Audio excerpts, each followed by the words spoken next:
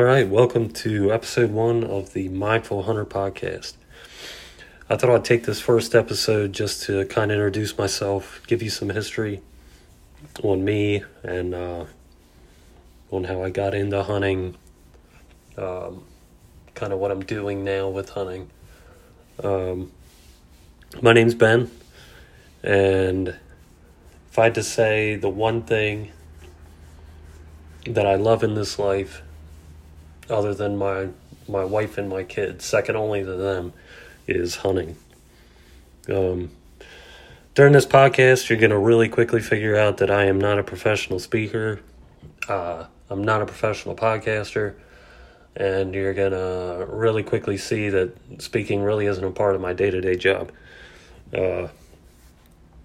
I work for a pretty big fiberglass manufacturing plant. I make fiberglass pipes, fiberglass chemical tanks, storage tanks, ductwork, stuff like that. So this isn't anywhere near my job. Hunting's not my job. I'm not in the industry in any kind of way. So I'll just put that out there, that this may be rough. The first few episodes might be rough. I've always kind of had a fear of speaking. I'm right up there next to an introvert if I'm not just straight out an introvert. So bear with me. I'm kind of doing this to help myself with my speaking. So it's a kill two birds with one stone thing. I started hunting, I think I was 12 years old, was the year I got my first, where I actually took my hunter safety course, got my hunting license. My dad had always been a hunter growing up, which his dad wasn't. He kind of got into it on his own in his early 20s, I believe. And he fell in love with it. And some of my earliest memories growing up were with him, either in a duck blind or a goose pit. I live in Maryland, so waterfowling, I live a stone's throw away from the Chesapeake Bay. So waterfowling is huge. Dad was really into waterfowling, so he would take me with him. Some of my earliest memories are him and his friends and sitting in a goose pit with them or a duck blind. So hunting was always there growing up. My dad was a workaholic. He was a full-time Maryland State Trooper. He did security jobs on the side. He ran a lawn business in the summer. Did all these things so that my mom could stay home with us when we were growing up. So needless to say, we didn't see a whole lot of him.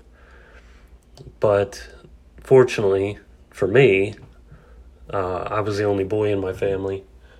I have 2 sisters. I was the only son. And I got to spend time with Dad through hunting. That's what we really bonded with through my young life. And it's funny because now I'm as obsessed as you can possibly be with it. And in his old age, he's hung up his guns. He's hung up his bow. He probably hasn't hunted in, 10 years maybe. So it's kind of funny to see his progression with that. And it makes me think, one day am I gonna walk away from this thing that I love so much right now? Just something I think about sometimes. Just that transition from young and hungry to older and almost kind of retiring from it. I don't think I'll get there, to be honest with you. I think it takes up too much of my life. Even in his prime of hunting, I don't think he was obsessed with it in the same ways that I am. Some of the things that I really want to get into on this podcast is I kind of want to steer away from the kills, the killing aspect of it. Obviously, that's a huge aspect of it. It's the biggest aspect of it. But there's so much more than that.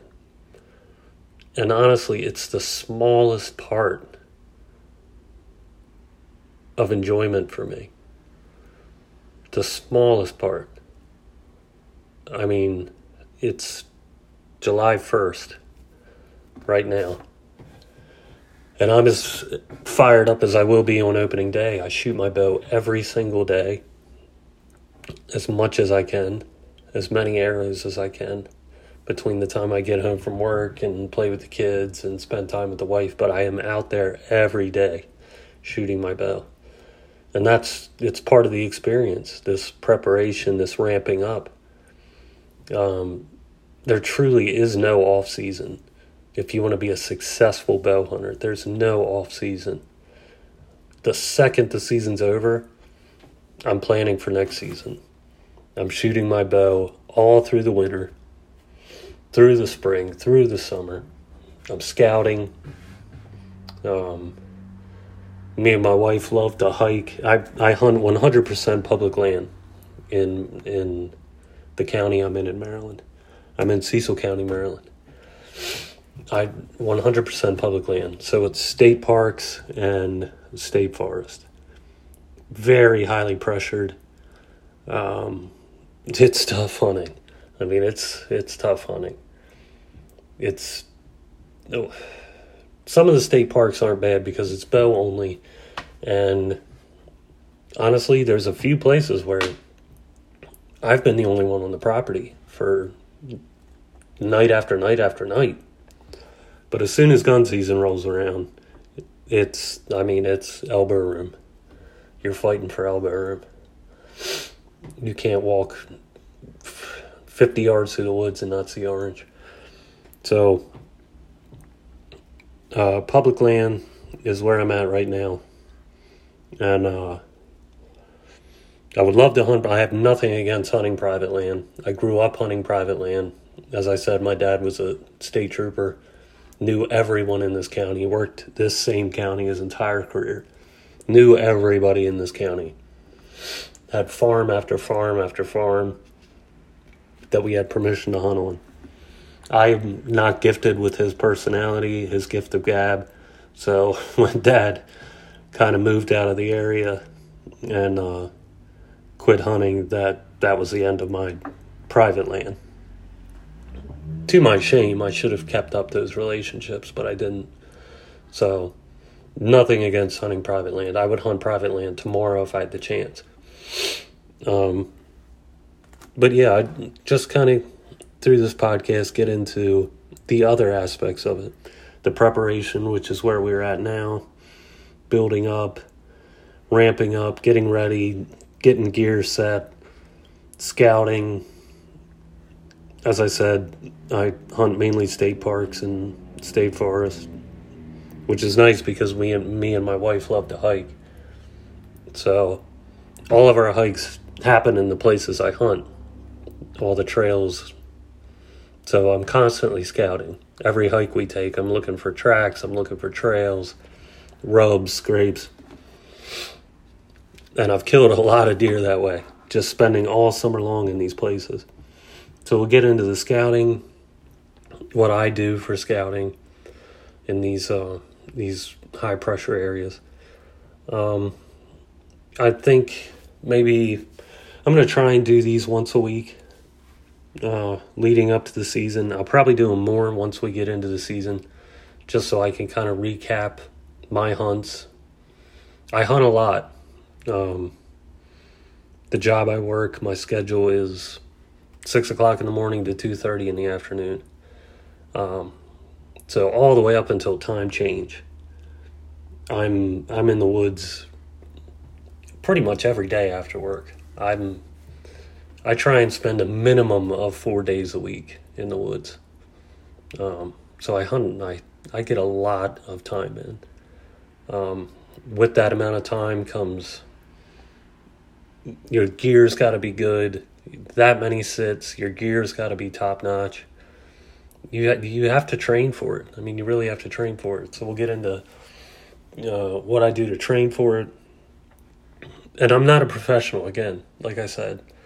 This is, I mean, I thought about naming it the Blue Collar Bow Hunter because I make way more mistakes than I make successes.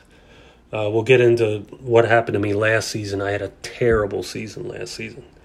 I ended up killing 2 deer, but I mean, tons of blown opportunities. We'll get into, I'll do a whole episode on last season and just the absolute cluster that it was through all mistakes that I made. But I'll try and put one out maybe once a week up to the season and then try and get into a few more of them. A lot of it's just going to be the philosophy, the philosophy of hunting. I'm 100% a bow hunter. Don't have anything against guns. It's just the way I prefer to hunt. The discipline and the woodsmanship got to be 100% with a bow in order to be successful year after year, season after season. It's just my preferred method.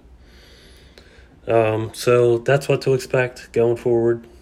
I really thank everybody for listening to this first one. I hope people are listening. We'll see. But I'm just going to keep doing them, and we'll see how things go. I appreciate it, and till next time. Thanks.